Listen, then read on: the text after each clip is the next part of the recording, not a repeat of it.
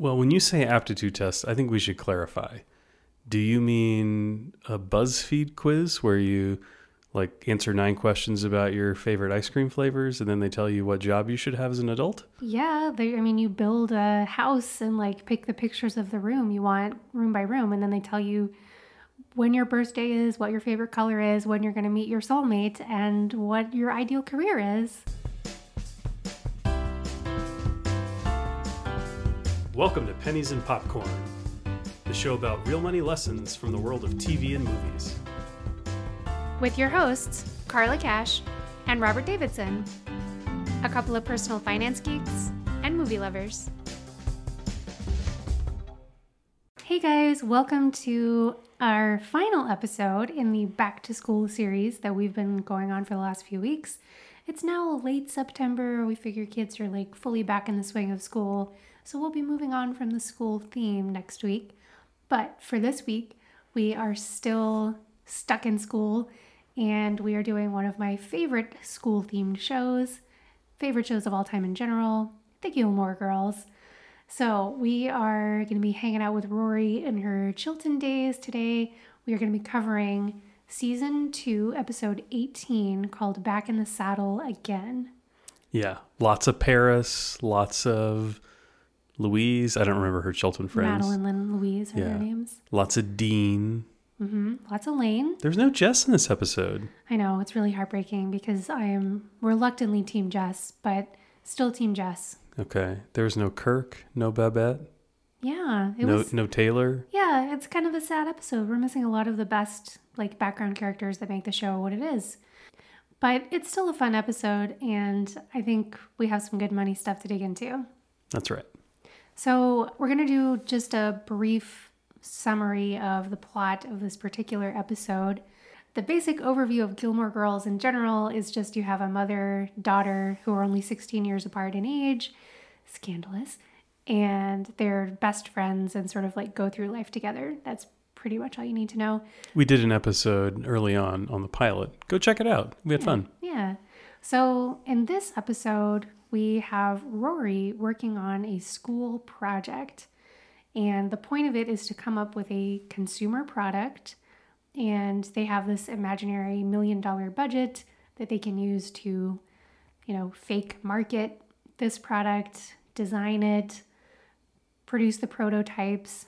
And Rory goes to her grandfather and asks him to be their advisor for this project because all the students are supposed to have an adult advisor on hand. So that's pretty much the crux of the episode. That's the key plot line that's going on. Richard Gilmore, who is Rory's grandfather, has pretty recently retired from his work in the insurance industry. We don't know exactly what he did, but he was some kind of head of their international insurance department, and that required him to do a lot of traveling. He felt very important. He was very fulfilled by his work, seemed to really like it. Although I will say it's never clear exactly what kind of insurance he works on because we see him touching a lot of different things, which I think is pretty unrealistic.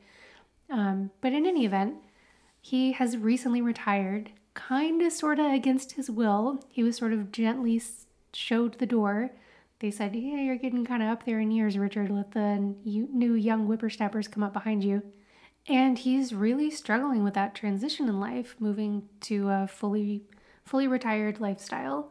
So I think that provides some fertile ground to talk about the early retirement folks, many of whom we hang out with here in the early retirement capital of the world, Longmont, Colorado. And we're going to have some interesting discussions in that vein. Well, Carla, why don't we jump into our first clip where we hear a little bit about just what you're talking about, Richard's malaise, if you will, his attitude around doing things in his early retirement days. Ask what? What did she ask? Oh, something for her economics classes. Nothing really. That doesn't sound like nothing. What about her economics class? Is she having trouble? No, Emily. She merely asked me to participate in some project at school, and I respectfully declined. You declined? Leave it, Emily. Why did you decline? Let's talk about it later, Emily. I'm busy. Busy? You've been poking around that stupid engine for the last 3 weeks, and all it does is spray at you. You're not too busy. Emily, I'm in the middle of something here, and I don't expect you to understand it. You're not going to help her? Can we talk about this later? Well, I never thought I'd see the day. What day? The day Richard Gilmore would disappoint his granddaughter like this. Oh, Emily, please. So tell me, Richard, is this how it's going to be from now on? What are you talking about? I just want to know what to expect from you. Because the bouncing from one thing to another, the moping in silence in your den for days, all of that I accepted. But you're turning your back on Rory. I did not turn my back on her. You adore that little girl. She means everything to you, remember? Emily. Are you that lost? Pretty harsh. Yeah, it's quite harsh.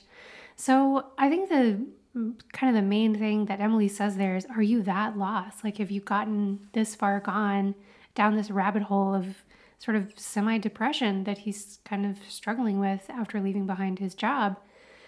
So I think what's really interesting about this, Rory comes to him and asks him to serve as the advisor for the school project. And he says no because he claims he's too busy. He has tons of time. What is he talking about, right? He's just goofing around fixing this old car. Yeah, that seems to be the only thing he's doing. That's what he's doing when Rory comes to ask him. The car kind of reminds me of Chitty Chitty Bang Bang, by the way. But anyway, it's this like very old car that he's working on. And he could easily just drop that project and go do this thing for his granddaughter, right? So to me, that is an indication that he is really struggling with malaise, I think is the best word for it, right? He's struggling to get motivated to do things that he otherwise would normally have jumped at the chance to do, right? He does love Rory. They have a great relationship. He loves economics. I think he majored in economics because later on we see him working as an economics professor. So he's definitely got a lot of experience in this field, and yet he's saying no. That's so true. And it's funny, you talked about this in relationship to early retirement. I think this is relevant for any retirement. Anybody who is leaving something that they've done, especially mental work more so than physical work, where you still have the ability, or you at least certainly think you do, have the ability to contribute in a major way to an organization that values you, and you've stepped away from it. It's kind of hard to realign what you're doing with your time and your priorities and your whole identity. So I wanted to talk a little bit about statistics on early retirement and mortality, because I think that's something that gets kicked around a lot. If you retire early, you're definitely going to die earlier because you're going to lose your will to live, right? You're not going to have a purpose in life anymore. That's what gets people up out of bed in the morning. So you should work till you die. Yeah. So the primary study that seems to be cited on this most frequently was done by Shell Oil.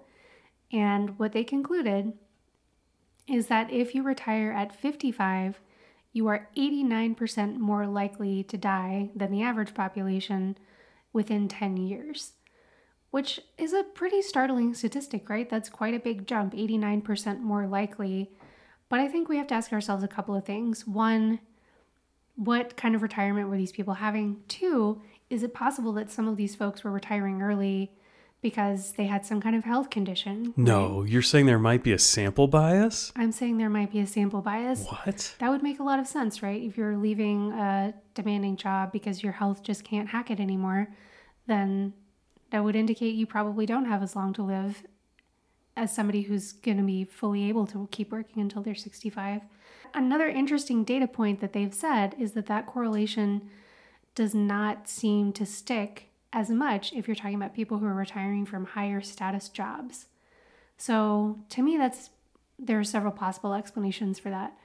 One is that if you've been in a higher status job, whatever that means to people, that probably means you're using your brain more than your body.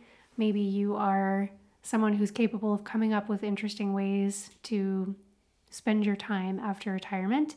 It could also just be that you've got more resources, so you're able to spend your time in a more interesting and engaging way than somebody who's retiring from a lower income position.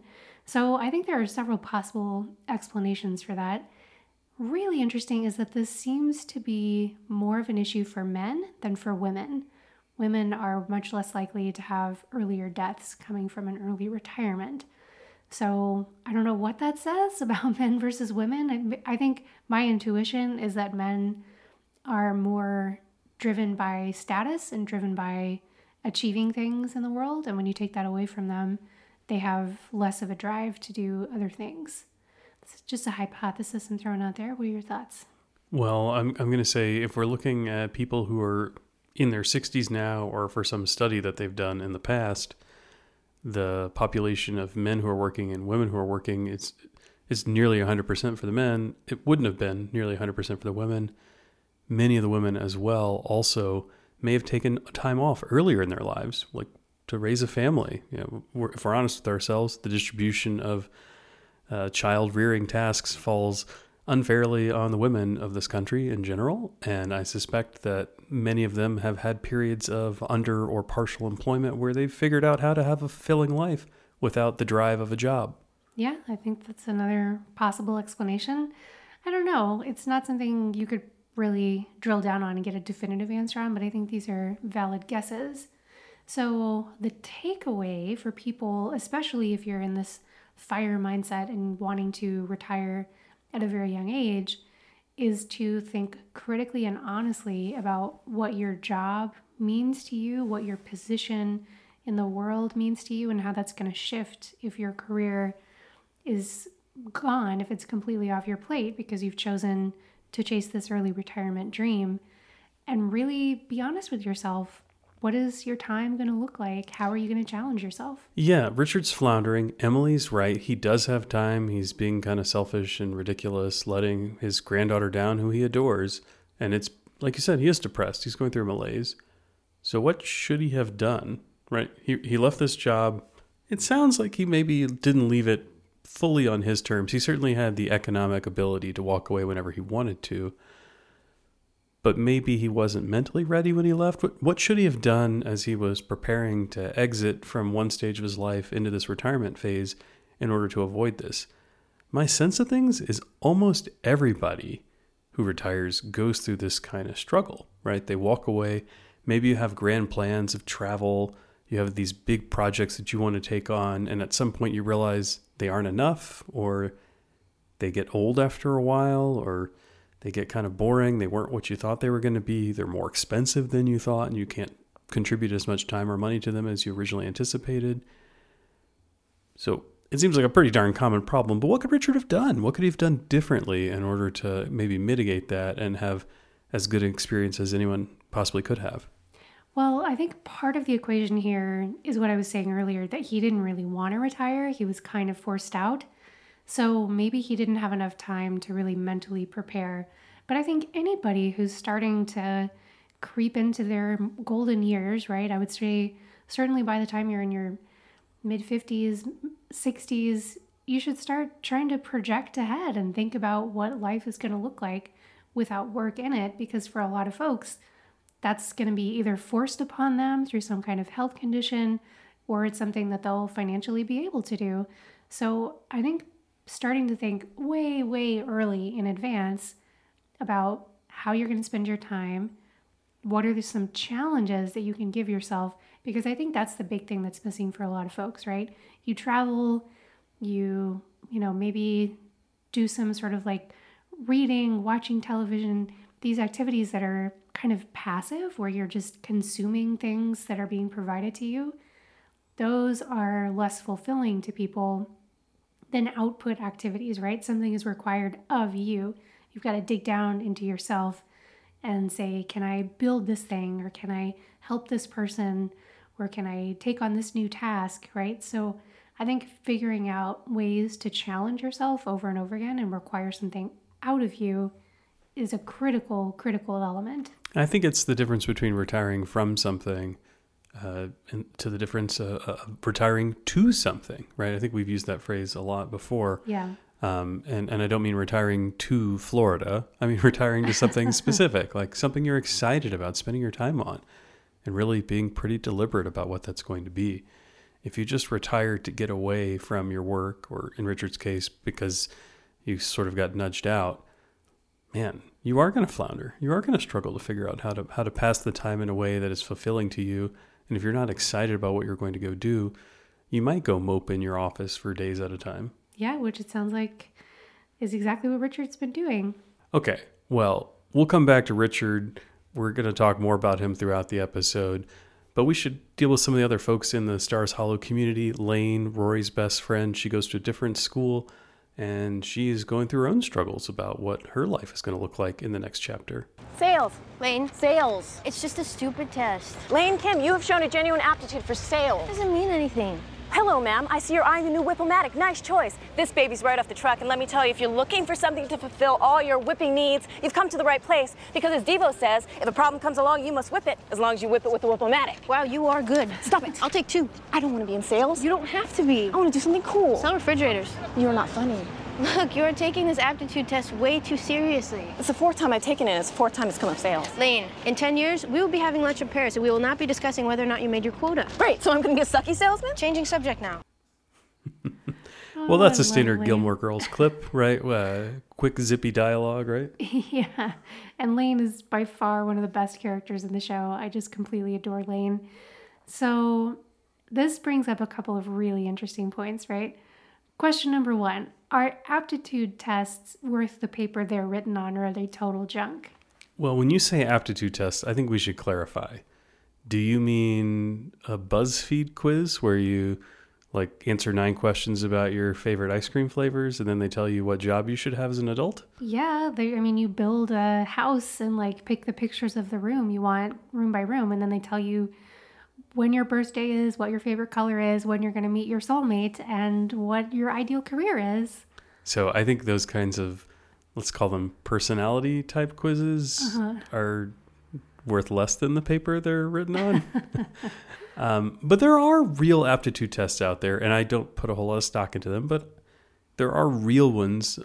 We did one when I was a senior in high school. We did the ASVAB, the Armed Services Vocational Aptitude and Battery Test. They made all of the high school seniors at my school do this. And it was a genuine aptitude test. It was a series of subjects, topics, whether it was math ability, attention to detail things. I think there's some stuff on empathy, mechanical understanding, a variety of different topics. Some of the things you likely would have covered in school, some things you definitely wouldn't have and are only things you'd pick up in your normal day-to-day life. The idea was to get your skill set, an ability to score your aptitude in a variety of different categories, and then mash those together and say, what kind of jobs would you be good at with this set of skills? What kind of jobs would you be terrible at, right? If you stink at math and science, engineer is probably not in your future. If you know that you stink at math and science, this test didn't tell you very much. Yeah, that's my beef with this kind of thing. I just feel like it would be impossible for a test to tell you something that you don't already know and something that's actually useful, right? So if you're struggling with math in school, you're probably not going to ace that part of an aptitude test. And then your response will be sort of well, thanks for telling me that. Kind of already knew. Or if you're, I don't know, very empathetic, which I really struggle to understand what those empathy questions would look like and get some sort of realistic response to that. But, that's, again, probably something that you already know. So I can't imagine that an aptitude test is going to be a very helpful thing. But what I do think would be really helpful is if kids got a much more thorough presentation of what kind of jobs are available out there. Because at least for me, when I was a kid, it was very much if you're a smart kid, you can be a doctor or a lawyer. This is totally arbitrary, but somehow this is the message that I got when I was a kid. And it's just completely ridiculous and narrow-minded. And I think it funneled a lot of kids, at least that I knew, into professions that they probably weren't particularly well suited for, because there's this huge buffet out there of things you can do for money, and we get an extremely myopic view of that as children. So I think what would be much more helpful is to present kids with a tome, right? Some huge book that says, here's all the things that you can do. And then if schools can even go above and beyond that and say, kids who are interested in XYZ, we'll try to put you in touch with someone who does that and you can actually talk to them. That kind of stuff would just be amazing, I think. I do think it would be really fun to be the teacher of the class who goes through the Bureau of Labor and Statistics data and educates students about jobs and their distribution across the country, their expected growth pattern over the next couple of decades, the wages that you can expect to earn from those. what you need to do education-wise to be qualified for them. That'd be really, really interesting. Because I think there are jobs that people hear about that don't really exist very often, that are, maybe interesting on a television show or movie, but aren't real in the real world very often, or certainly aren't going to be a very high-paying job, or you need a boatload of education that may not be appealing for people. That'd be great. It'd be really fun to be the teacher of a class where you get to educate people on that, or the counselor who has that as their responsibility. I have always said that I think school counselors do a terrible job of educating students about life options for them. If we look at the number of people who go to college and study psychology, I think we know that people aren't always helping you link things that are interesting to you to productive life outcomes. And it'd be wonderful if schools could do a little bit better job of that. Well, and I think part of that problem, so I think a psychology degree is a great one to focus on because there are really cool and interesting things that you can do with a psychology degree. But a lot of people don't realize that they go and they get it because it's interesting. And then there's like a disconnect between the classes that they thought were interesting and the jobs that actually might be a good fit for them. So yeah, I just think in general, both colleges, high schools, society in general does not have a great system of trying to get people into positions that are actually going to work for them. And I think these days we're seeing a lot of people job hopping more and more. And people are just not willing to settle as much as they were in the old days. They want something that's actually engaging and that fits their personality, right? So true. So really what we're saying is that the BuzzFeed quizzes are more important than an actual aptitude test. I think that's the takeaway here. I think the real takeaway here has to do with the whip-o-matic. Okay. You must whip it. Good job, Devo. So Lane seems to have a pretty one-track mind about what sales is. I think maybe she thinks this means she needs to be a door-to-door salesperson or somebody... Like in an appliance store. Yeah. Picture going into the furniture store and there are the vultures just waiting there and they're like in a line, in a queue to attack the next person who goes in the door, and they have to ask you if there's anything they can help you with. And you're like, just leave me alone. Like, when I want to buy something, appear, please. And in the meantime, can I just browse in peace without you trying to sell me something? Like, I have a lot of stores that I can choose from, and yours is not the only one. Please back off. That's part of why we like IKEA. There's very few salespeople at IKEA. So true.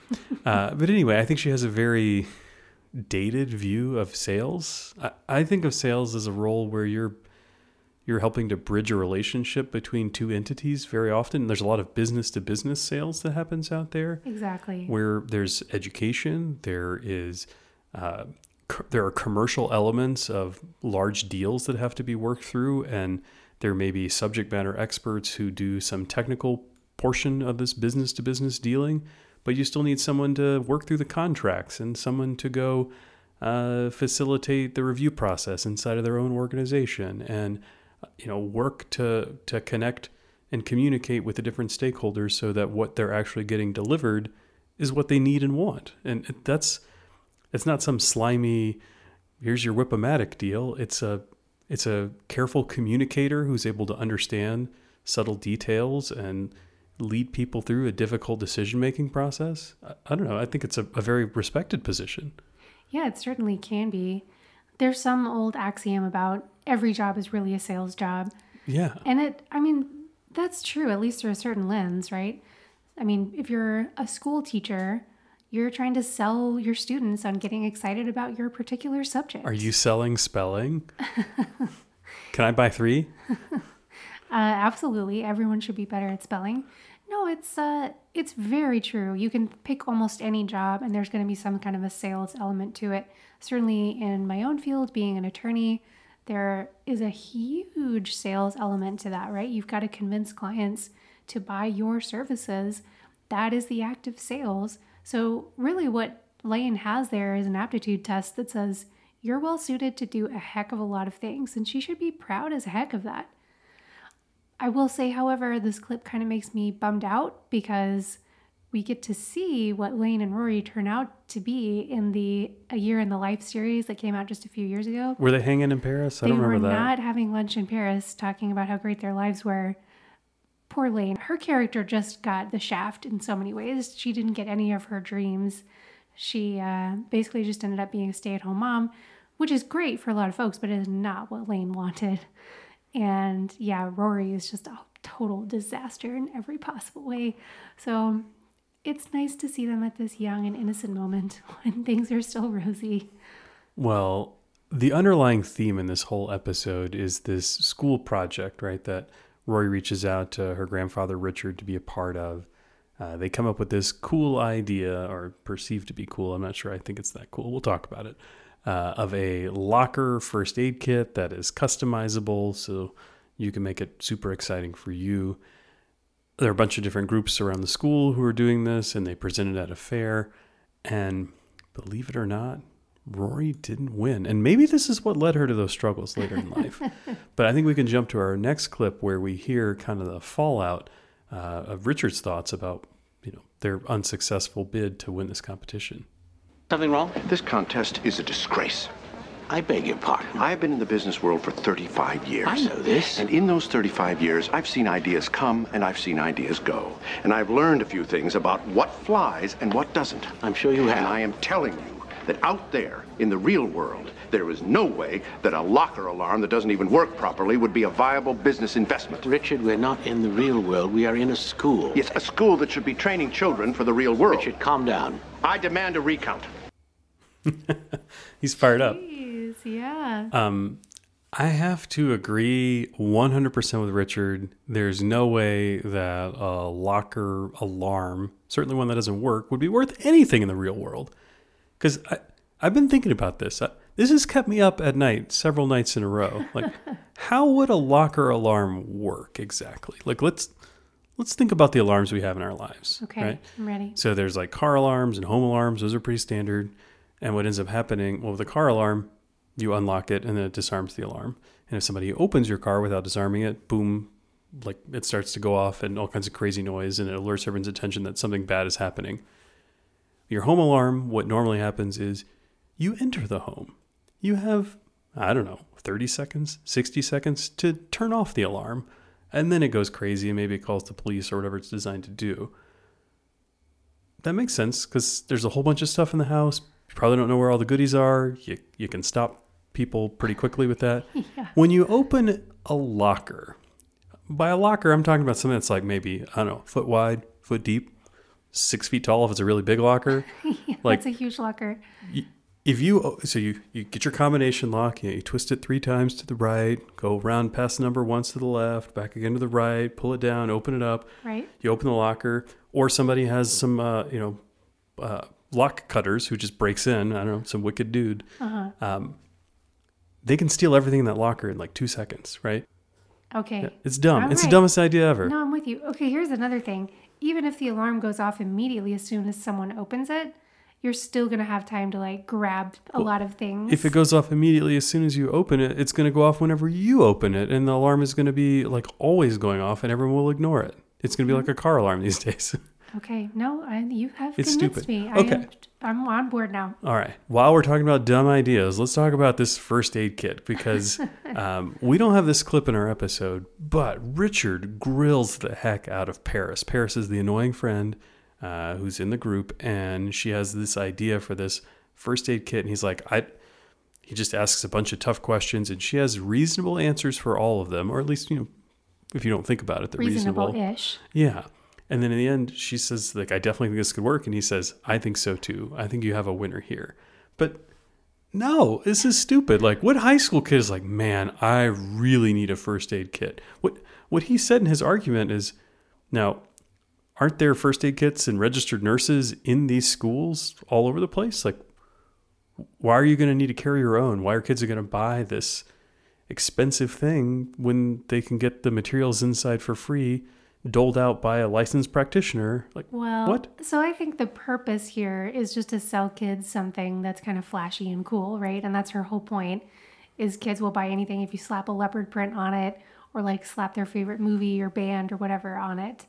So that's fundamentally a pretty solid But things piece that of they want. wisdom there. Well, Like, but hold on. Kids like flashy, fun, cute things. Yeah, they're happy to have a T-shirt that has their favorite band on it, or if they have a notebook that looks cool, whatever. Those things are great because they need them. A first aid kit. I mean, I'm all about safety. Don't get me wrong, but like, what high school kid is worried about a first aid kit? Yeah, well, it didn't win the competition, probably for a reason, although I don't think the locker alarm should have beat it out. We don't know what any of the other products are. But this is inherently a good thing, I think, right? To get kids' creative juices flowing, get them thinking about like creating products and selling things in the real world. I think this is all great, but I don't think anybody came up with real winners here. And we should note, we have since looked to see if there's anything in the vein of a locker alarm or sort of like a tricked out cutesy first aid kit online. There's not a lot out there that really fits that description. No. So it doesn't seem like anybody was like, oh, great idea, and pounced on it and made this magic happen, because I don't think there's a whole heck of a lot of magic going on there. Well, I have to say, school projects, group projects in particular, are kind of the worst. I hate the whole team environment where you get put in a group. There's always somebody who's shouldering way more than their fair share of the responsibility, and other people are free riding who don't care as much. It's a mess. And Which one were you? oh, Carla, it really depends on which team I was on. I would say most of the time I was somebody putting in more than my fair share of the work, but definitely in high school, there were multiple times when I was the slacker. I was teamed up with people smarter than me who cared way more about school than I did, and I was happy to let them pull more than their fair share of the weight. But I think people say, oh, well, school projects are like the real world. You're always doing group projects and having to work well with other people. And the reality is that's BS. Yes, the world as an adult is full of group projects and full of things where you're on a team with other people, but you're not stuck with the 30 kids in your class, right? You have all of the people in the entire business world, right? Most people have the opportunity to change jobs if they don't like what's going on. If the team that they're on is crappy, they can leave their employer and go somewhere else, right? You can get a different job. Whereas in school, your grade may really matter to you because you may want to get admitted to a college or a graduate program or have a high GPA for jobs that you're interested in. Like, the results matter more in school and you have less mobility. It's ridiculous. I mean, projects you work on in your real career are also going to have like a serious effect on your life, probably more so than one grade you get in high school. But I think you're sugarcoating things a little bit here because, yeah, you do have the option to change jobs, but we shouldn't pretend that that's something you could do with a snap of your fingers, right? It takes a lot of effort to go find another job that is actually going to be a better fit, right? You hope it will be, but it's really tough to just eternally jump jobs until you finally find something that works. This is true. I guess what I mean is there's always a handful of people in your group or in your class at school who disappoint you, who you don't want to be teamed up with. In the business world, if there are people on your team who you think are terrible, well, one, you can communicate that to their leadership. You can help them get better. You can move on yourself. Like there's a lot that you can do. Narc is what you're telling me. Basically, yeah. Like if somebody stinks and can't get the job done, I want them all out of our team. They're dead weight for our business. They make my life harder and more miserable. And I'm happy for them to go find a place where they can be at their best, not around me. I can't do that in the 10th grade. Fair enough. I can't argue with that part. Okay. What about school projects, though? As much as I hate them, sometimes they do turn into real businesses, right? Yeah, there are at least a couple of really famous examples of this happening where you've got kids who are in business school typically, and they come up with an idea for a business. It's, some sort of like description of a product idea, and their professor just completely shoots them down, says this is terrible, and then they go on to do it in real life and it becomes wildly successful. So the example that I know of is FedEx. There was a business student who was taking his final exam and basically sketched out the idea for FedEx in that exam. He got a C on it, and of course FedEx is now FedEx. But you have another example that I know you want to talk about. Yeah, so one of my favorite places to eat because, well, I'm not a very healthy person, is Raising Cane's Chicken Fingers. They started in Baton Rouge, Louisiana, where I grew up, and they've followed me around ever since. And it's probably good for them because I go frequent their establishment way more than any heart doctor would allow. But what is really fascinating is the guy who created it was an LSU student. And I think there's signs about this in many of their stores.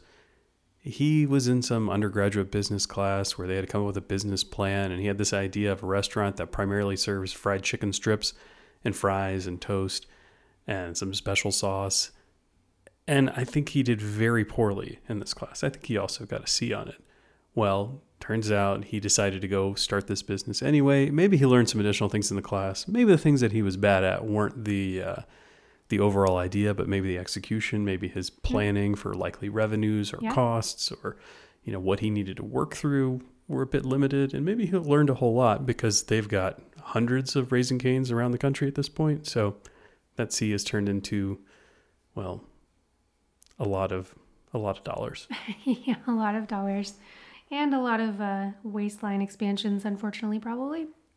Well, let's move on to our very last clip. So we've heard Richard getting very unreasonably upset about the results of this little competition they had. And I think that's clearly a symptom of how upset or how much he's struggling with retirement. Yeah, his investment in this seemed disproportional to his personal involvement. For sure.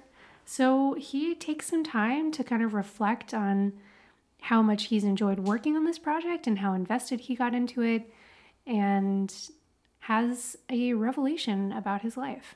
This whole week, this whole experience with Rory and the locker first aid kit, that is a damn good idea, by the way, no matter what those yarn heads at that school of yours say. Anyway, this whole week made me realize something. I don't want to be retired. You what? I don't like it. I hate it, as a matter of fact. But, Dad... It's boring. I have absolutely no idea what to do with myself. And frankly, I am tired of trying to find something to fill up my time. So what are you going to do? I'm going to work. Are you thinking about asking for your job back? Oh, God, no. No. I have decided to go into business for myself. Wow. What? Cool. It is cool, isn't it? But what are you going to do? Well, I'm not sure yet. Perhaps I'll consult, maybe take on a partner. Maybe I'll even teach. What? Well, you don't have to say it like that. Sorry. What? Okay, hold on. Before we get into this, he says something about those yarn heads at your school. And yarn heads is not a term I've heard before. The way he uses it, it sounds like an insult. How do you feel about the term yarn heads, Miss Queen of Knitting? Personally affronted. That's how I feel. No. Would you like me to call you a yarn head from here on out? Well, not if it's a bad thing. I assume what he's mean is their heads are literally full of yarn instead of brains, which, would not be.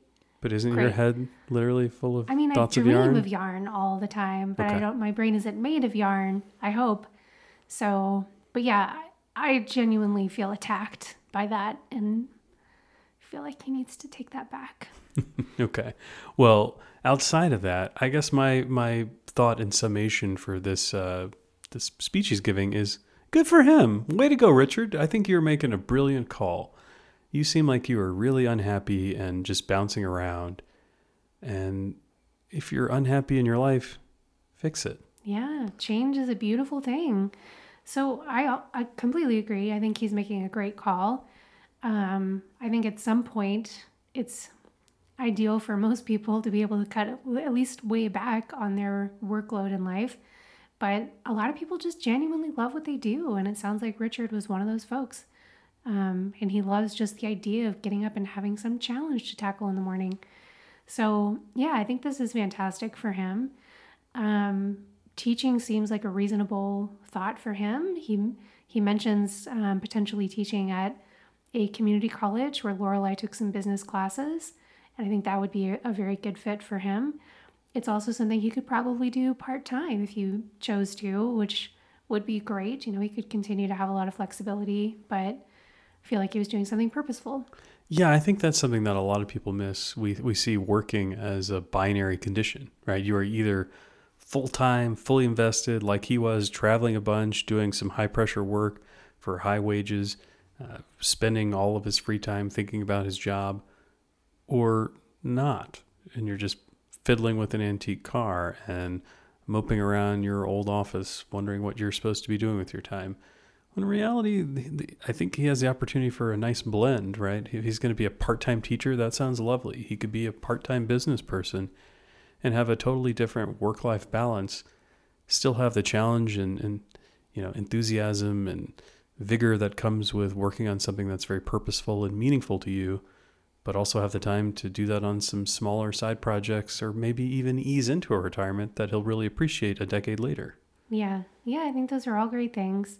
He's also in an incredibly fortunate position in life, right? They got the money. They are super, super wealthy. I've seen various articles online discussing just how much wealth they probably had. A lot of folks seem to think it's somewhere in like the $20 to $50 million range. So they are doing A-okay. And Richard's salary as an insurance executive could have been certainly like in the high six figures, probably not the seven figures, but like the mid to high sixes for sure. I don't think that would be unrealistic at all. I've worked with a lot of people in the insurance industry and that wouldn't shock me. So he's certainly been earning a great salary and they are sitting pretty. And what an awesome place to be able to start a business from, right? You're there, right? You are more than financially independent and you can afford to take some risks. So we are part of the Mile High Fi podcast network, right? And one of our network buddies is Alan Donegan, who puts out the and Katie Donegan. Yeah, who put out the Rebel Entrepreneur podcast.